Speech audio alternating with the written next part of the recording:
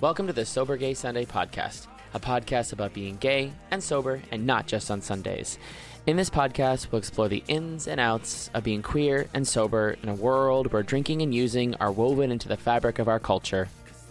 This season, we'll be hearing the stories of addiction and recovery from sober gays from all over the world.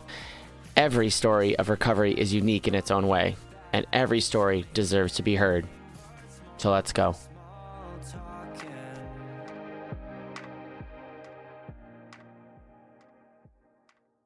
In this episode, we welcome Ray Diesel. Ray Diesel is an international porn star and sex worker living in Los Angeles. Please welcome Ray.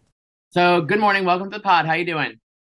I am doing okay. Woke up, slept well. Excellent. So I feel a little rested today. There we go. We're here for it. Traveling a little bit, I hear. All right. Yeah. So why don't we start off by you telling us your name, your pronouns, and a little bit about yourself. I'm Ray Diesel. That is my stage name. I just say he, I guess. I don't know. I don't want to get canceled. But I'm a male, so I'm a he. A little about myself. Let's see. Well, I have a little over 19 years of sobriety. I started my porn career in the midst of getting sober. Let's see.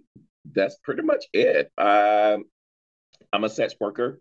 And through all that, I have been sober, being a sex worker, not ashamed of it. Has helped me travel the world and to give back to different communities and to help family out. So that's why I'm not ashamed of it.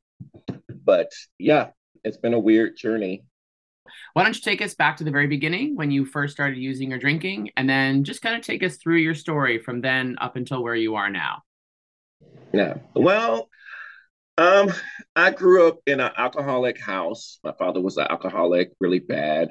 My brothers was all on drugs. I'm from North Carolina, and growing up in the South, we didn't hear about a lot of different drugs. You know, I grew up in the liquor houses because my father would take me to the liquor houses. I always told myself that I would never be that dad. And I never was going to do beer because that's the only thing I ever smelt on my father's breath growing up was beer. So I was like, I'm never going to drink beer. Well, I stayed to that. But yeah, so I grew up pretty much by myself, unless I was at my grandmother's house hanging out with my cousins. So I always felt I'm not part of, and I always felt like there was something different, which was I was gay. Mm-hmm. And so another thing to deal with in the South and not coming to terms with that. But yeah, so you started in my early 20s. A little before that, I started drinking, but I was never a big drinker. Drinking is not really part of my story, to be quite honest. I have been drunk, but it is not part of my story because I don't like feeling out of control. Alcohol, you can't really be in control because, like, once you're at that level, you start doing stuff and you can't really control your emotions, you can't control your actions. I didn't like that. So I didn't drink that much. So what started you on your path to drugs? Raves. So yes, I did cocaine. I did it at one time, but I didn't really get hooked. I just liked it, but I didn't do it on a regular basis. I did it a couple of times. I'll go out, go to the Kikis after the parties. I started doing more and more of that. Then I started dibba-dabbing. I remember the first time I did ecstasy, which was crazy because I ended up getting a job while I was high on ecstasy. There you go. Working at a club of all places. Like, I'm fucked up talking to the owner, and it's like, I really want to work here. I promise you, I really want to work here. He was like, okay, just come tomorrow. I was like, yes. And so I started my journey in drugs in North Carolina, which I'm going to say this now. I am very thankful. I'm very happy that I did that because the environment was way different than it would have been like LA, or New York. I had a group of friends. They was my friends. They was my club family, but we were family. We looked after each other. We made sure, like, yeah, we read each other. We talk shit about each other. But like, if we're going to make sure that you're going to be okay because you represent us. So we going to the club and you're being messy, you got to go. We got to go because we're together. We're not going to put you in a corner and let you be messy because everybody knows you with us. So that's how it was. So that's why I'm grateful that I did do drugs, or I started doing drugs in North Carolina, because they did kind of teach me the ways, I guess you would say, of how to do it.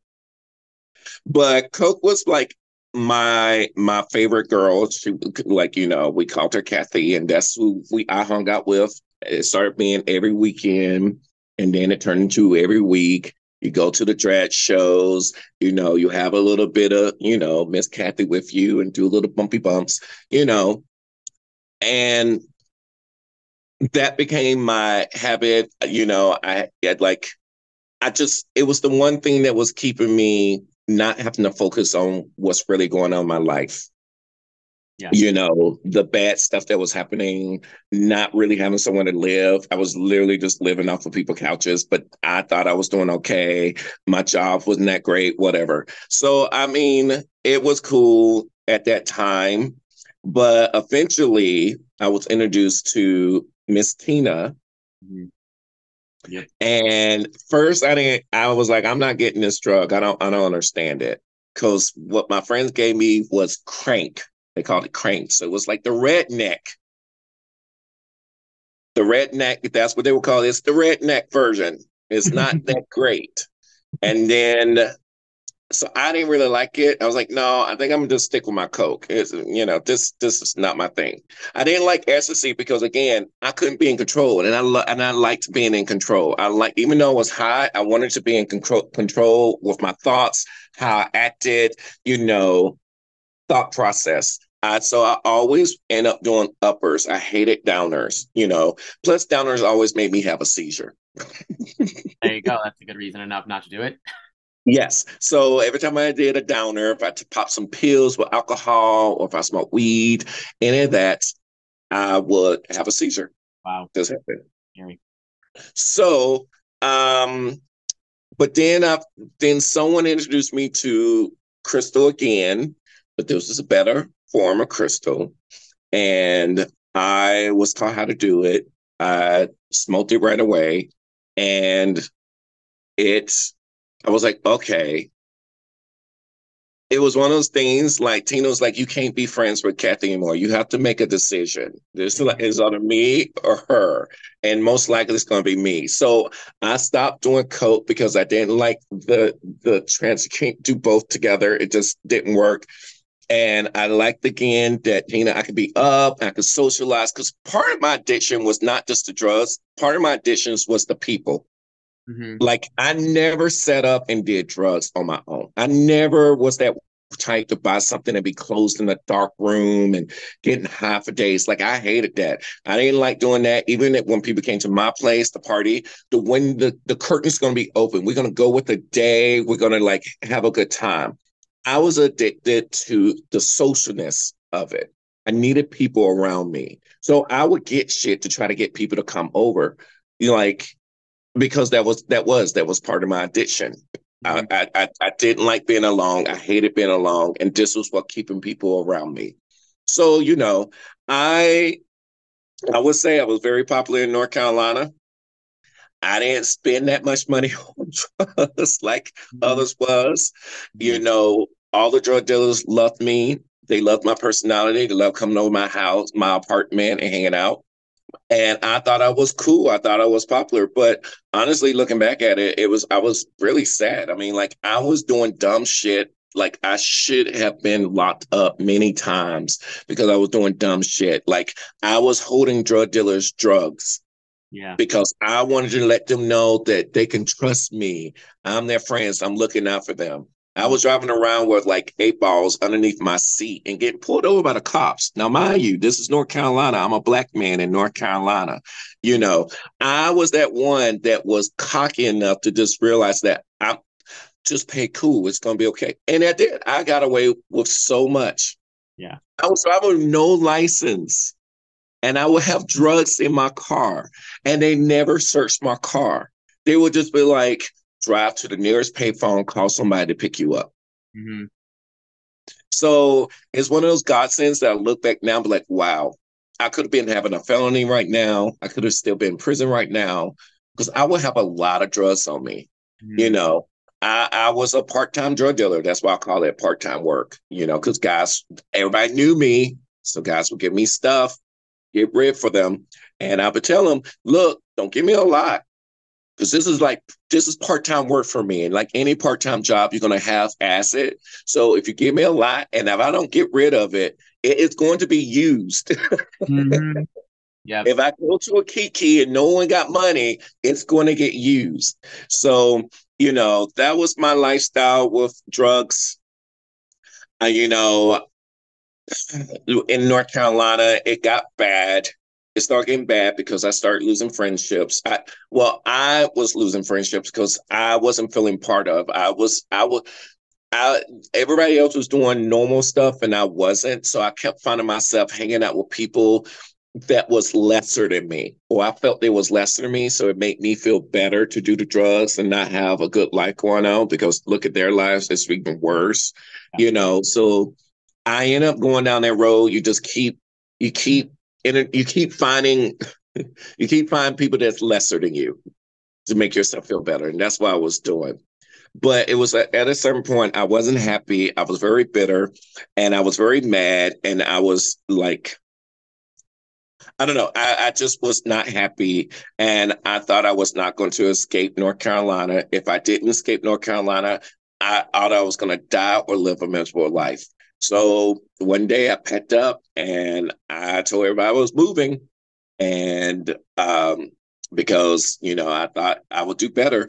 And I moved somewhere that I was not supposed to move to. I was supposed to move to DC. Everybody thought I moved to DC. I went to the Greyhound station to get my ticket to go to DC. And I saw Los Angeles. And I'm like, I'm going to Los Angeles.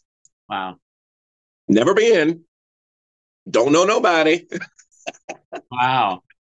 But I got on a Greyhound bus and took myself to LA.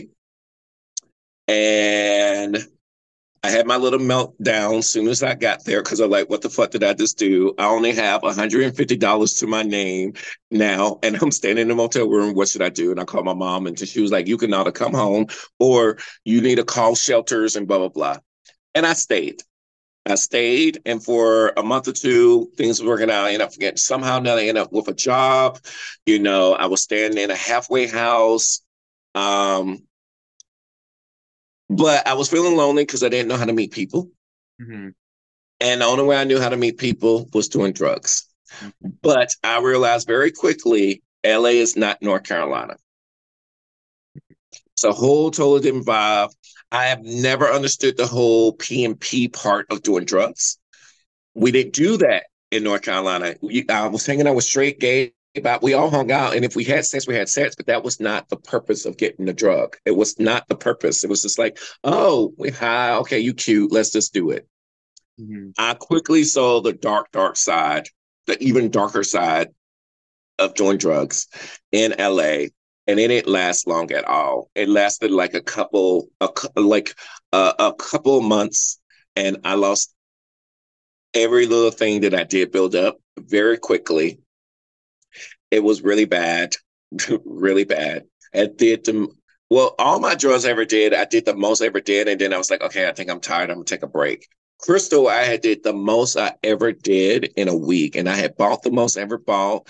And I remember, I think I pretty much was trying to kill myself with it because I was so miserable and I just felt like I'm failing. Mm-hmm. And yes, I did the most I ever did. I was really tired. And I remember throwing it away and just like saying, I think I'm done for a while. Yeah. And that same week, I got kicked out of the house I was living in. Because the person I was living with apparently was sober, didn't know what sobriety was, didn't know anything about it. And I remember I was staying with this one guy, and then he kicked me out. And I just felt lost.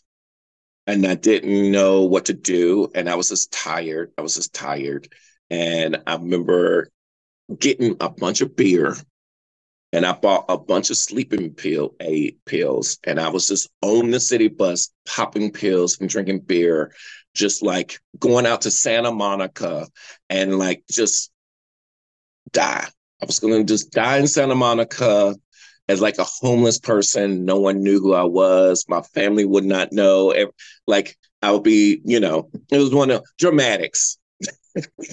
They always wonder what happened to me, and I was dead and buried, and no one knew. Like it's dramatics. That's what it was. And I don't know what happened. I just remember I woke up in the bathroom. I had a dream, or I thought I was having a dream, and I was, I call her my higher power now, but I used to always have dreams of this female, whatever. And she was like, "What are you doing?" Blah blah blah. And I woke up in a puddle of my own throw up in the bathroom. Don't remember how I got there, but it was the next day. So I didn't die. Probably should have, but I didn't. And I went back to that guy who kicked me out, that was let me stay on his couch.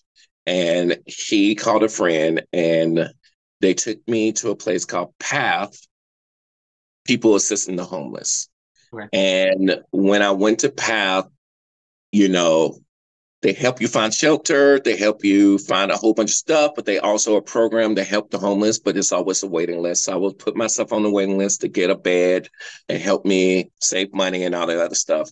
But the place they sent me to was, I want to say it was the Vanessa House, which is a rehab place. And I did not know it was a rehab place. I thought it was just a shelter place.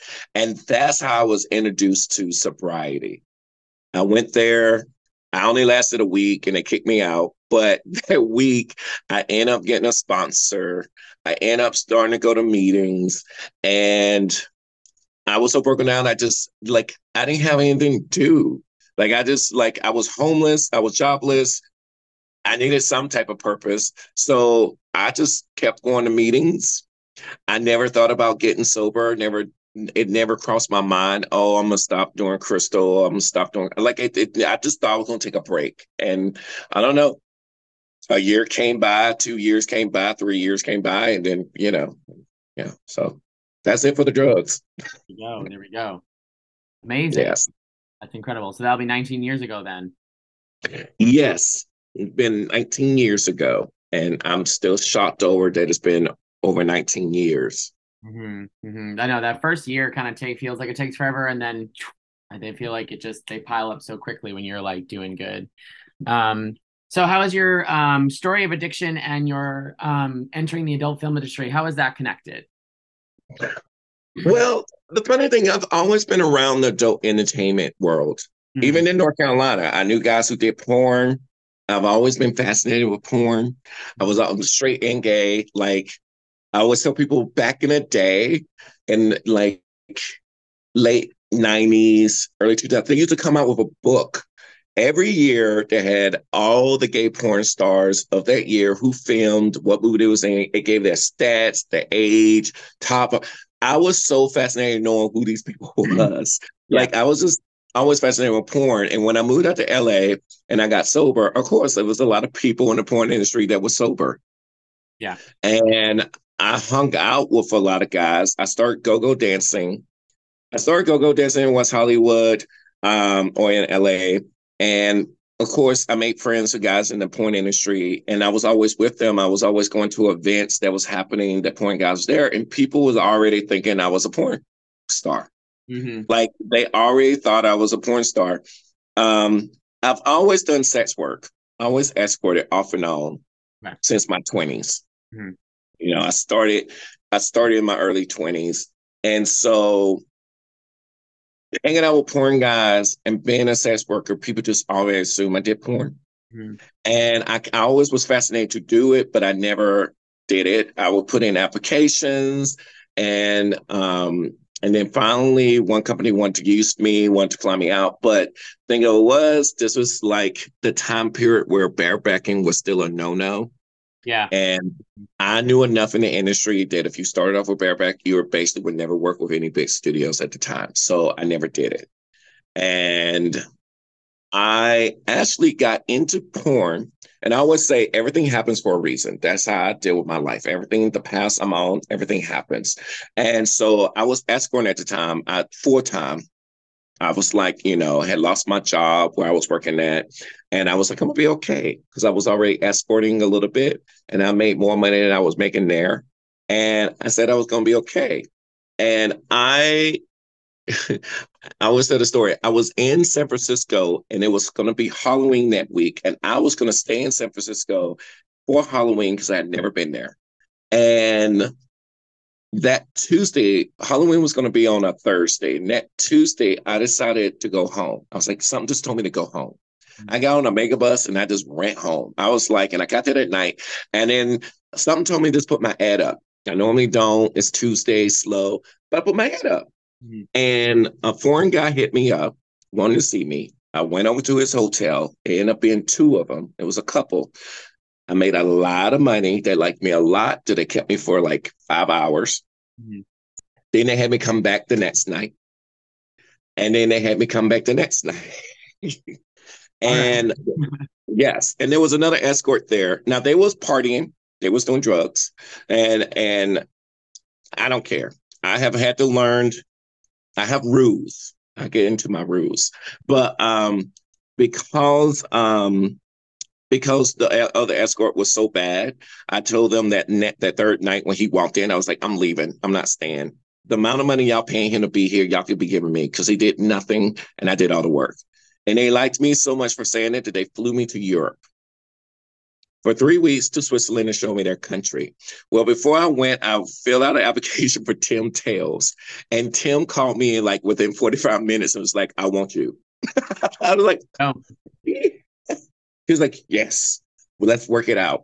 And so while I was in Europe, they flew me. I did 2 scenes. And that's how Ray Diesel started his career. And it all happened because I decided to come home early on that Tuesday night. And because of those clients. But I was doing sex work throughout my sobriety. Okay. I made rules for myself, even back then when I used to do drugs. Mm-hmm. When I first started escorting, I had made 5 rules for myself, 5.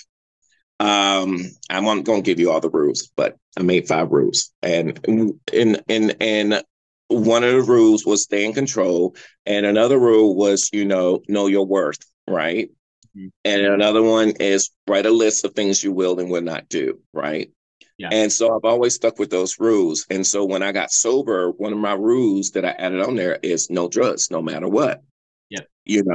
So being in the sex world and being in the porn world, that is my number one rule. Like I've had clients that are doing drugs. I'm being very thankful. I'm very thankful and I'm very blessed that I've never had the urge. Yeah. Clients never give me the urge, to want to use. I have missed out on a lot of work. I have lost a lot of clients that wanted me, I could have made $2,000 if I just did a bump or if I just did a show. No, I'm not going to do it. It's not worth it. No, like, if you want someone to do drugs with, you could easily go on Grindr and just find somebody to come over and do the drugs with you. My job is to have a hard dick perform, make sure you have a good time, and bounce out. Mm-hmm. And so I can say, no, I walk away. It's hard for a lot of sex workers to do that, especially ones that party, but they try not to party. So, but that's how I got in the industry. That's how I got in the porn industry is, escorting. Mm-hmm. And, yeah. And having really solid boundaries is really good. I think that's awesome. Yes. So, you being sober, how does the industry support you? Is it, how do you feel like the industry treats guys who are involved with adult films who are sober? Well, people get this weird mixed thing about the industry.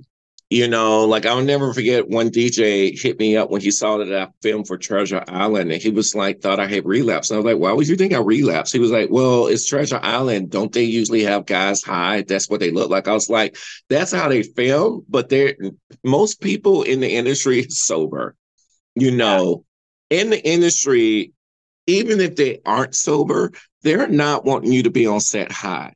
They like the industry has changed a lot. This is not the 70s. This is not the 80s. Back then, yes, they probably partied. They was making a lot of money. It took 3, 4 days to film one scene. They was having a good time. They didn't really care about that. Yeah. Now in society, money is not the same in the industry. They do not have the luxury to be renting a house that's going to cost them like $2,000 and have you show up and be high on set and can't get the scene done because they're trying to shoot 3 scenes. They're trying to get as much scenes they can out of that one house in that one day. Mm-hmm. So they don't want you showing up high. You actually will lose bookings being high. Mm-hmm. That you and a lot of the people that's in the industry behind the scenes are sober. Yeah. A lot of the foreign guys that's in the industry are sober. Now, some don't stay, but that's just life itself. You know, people always like, oh, the porn industry turns people into drug addicts. I was like, no, they turn into drug addicts because they're drug addicts. They got nothing to do with the job. Like, I know doctors, I know lawyers, I know senators. Mm-hmm. They're all drug users. Mm-hmm. It's not about the drug. It's not about the job. It's about the drug, right? Yeah. So I've gotten more work because I'm sober. They know I'm gonna show up and be professional. They know I'm gonna be hard when I need to be hard. They know I'm gonna come when I need to come. They know the shoot can get through very easy, very quickly. You know, I have shot a couple of times on set with somebody that was high, you know, and it was clear he was high. You know, even though he was supposed to be sober. Yeah. And, you know, you try to make the best out of it, whatnot. But most studios do not want you to be high. They don't care what you do outside of that. But like even the people who, directors or whatever, that might do drugs themselves, they're not wanting you to show up high because they got a time limit. That's money. They don't have the luxury. I'll be like, okay, girl, we'll wait for you to come down from your G. No. Yeah. No. That makes sense. It's more about building the fantasy than actually like, having guys high on set. That makes sense. Because that was one of my first things was like, because I've known for a long time that Treasure Island kind of fantasy was like that druggy feel. The sketchy, motel, sweaty, low lighting type of thing. And again, the times I've filmed with them, I've never known anyone to be high on drugs. I haven't. Trust me, you wouldn't have enough time to do drugs. The shoot is very quick. Like, you're there maybe an hour and it's out. Now they have done some shit like that. Yes. I always think about the one in London. That was really bad, but there was another director in London who filmed that. They got in a lot of trouble for that one too. But most of the guys that film for Treasure Island, they're sober and they don't want to deal with that. They're picking the models and they're not telling you to do drugs. Now, if someone just shows up and like they done did some G and no one knew, there's nothing they could do about it. But they don't let you sit up on set and smoking and do all the other stuff. No. Mm-mm. Yeah. Ain't got time for that. Right, exactly. Thank you for tuning in to the Sober Gay Sunday podcast. Please come back next week for the conclusion of this incredible episode. Please take a moment to like, subscribe, share, and comment. Be sure to follow us on Instagram at Sober Gay Sunday. Thank you so much for listening, and until next time, stay sober, guys. I'm so sick of small talking. Tell me something jaw-dropping. Hit me on the head with your biggest mistakes. I don't want your daily drama. Fill me in on family traumas. Tell me all the medication that you take. 'Cause life's so short, we blink so fast.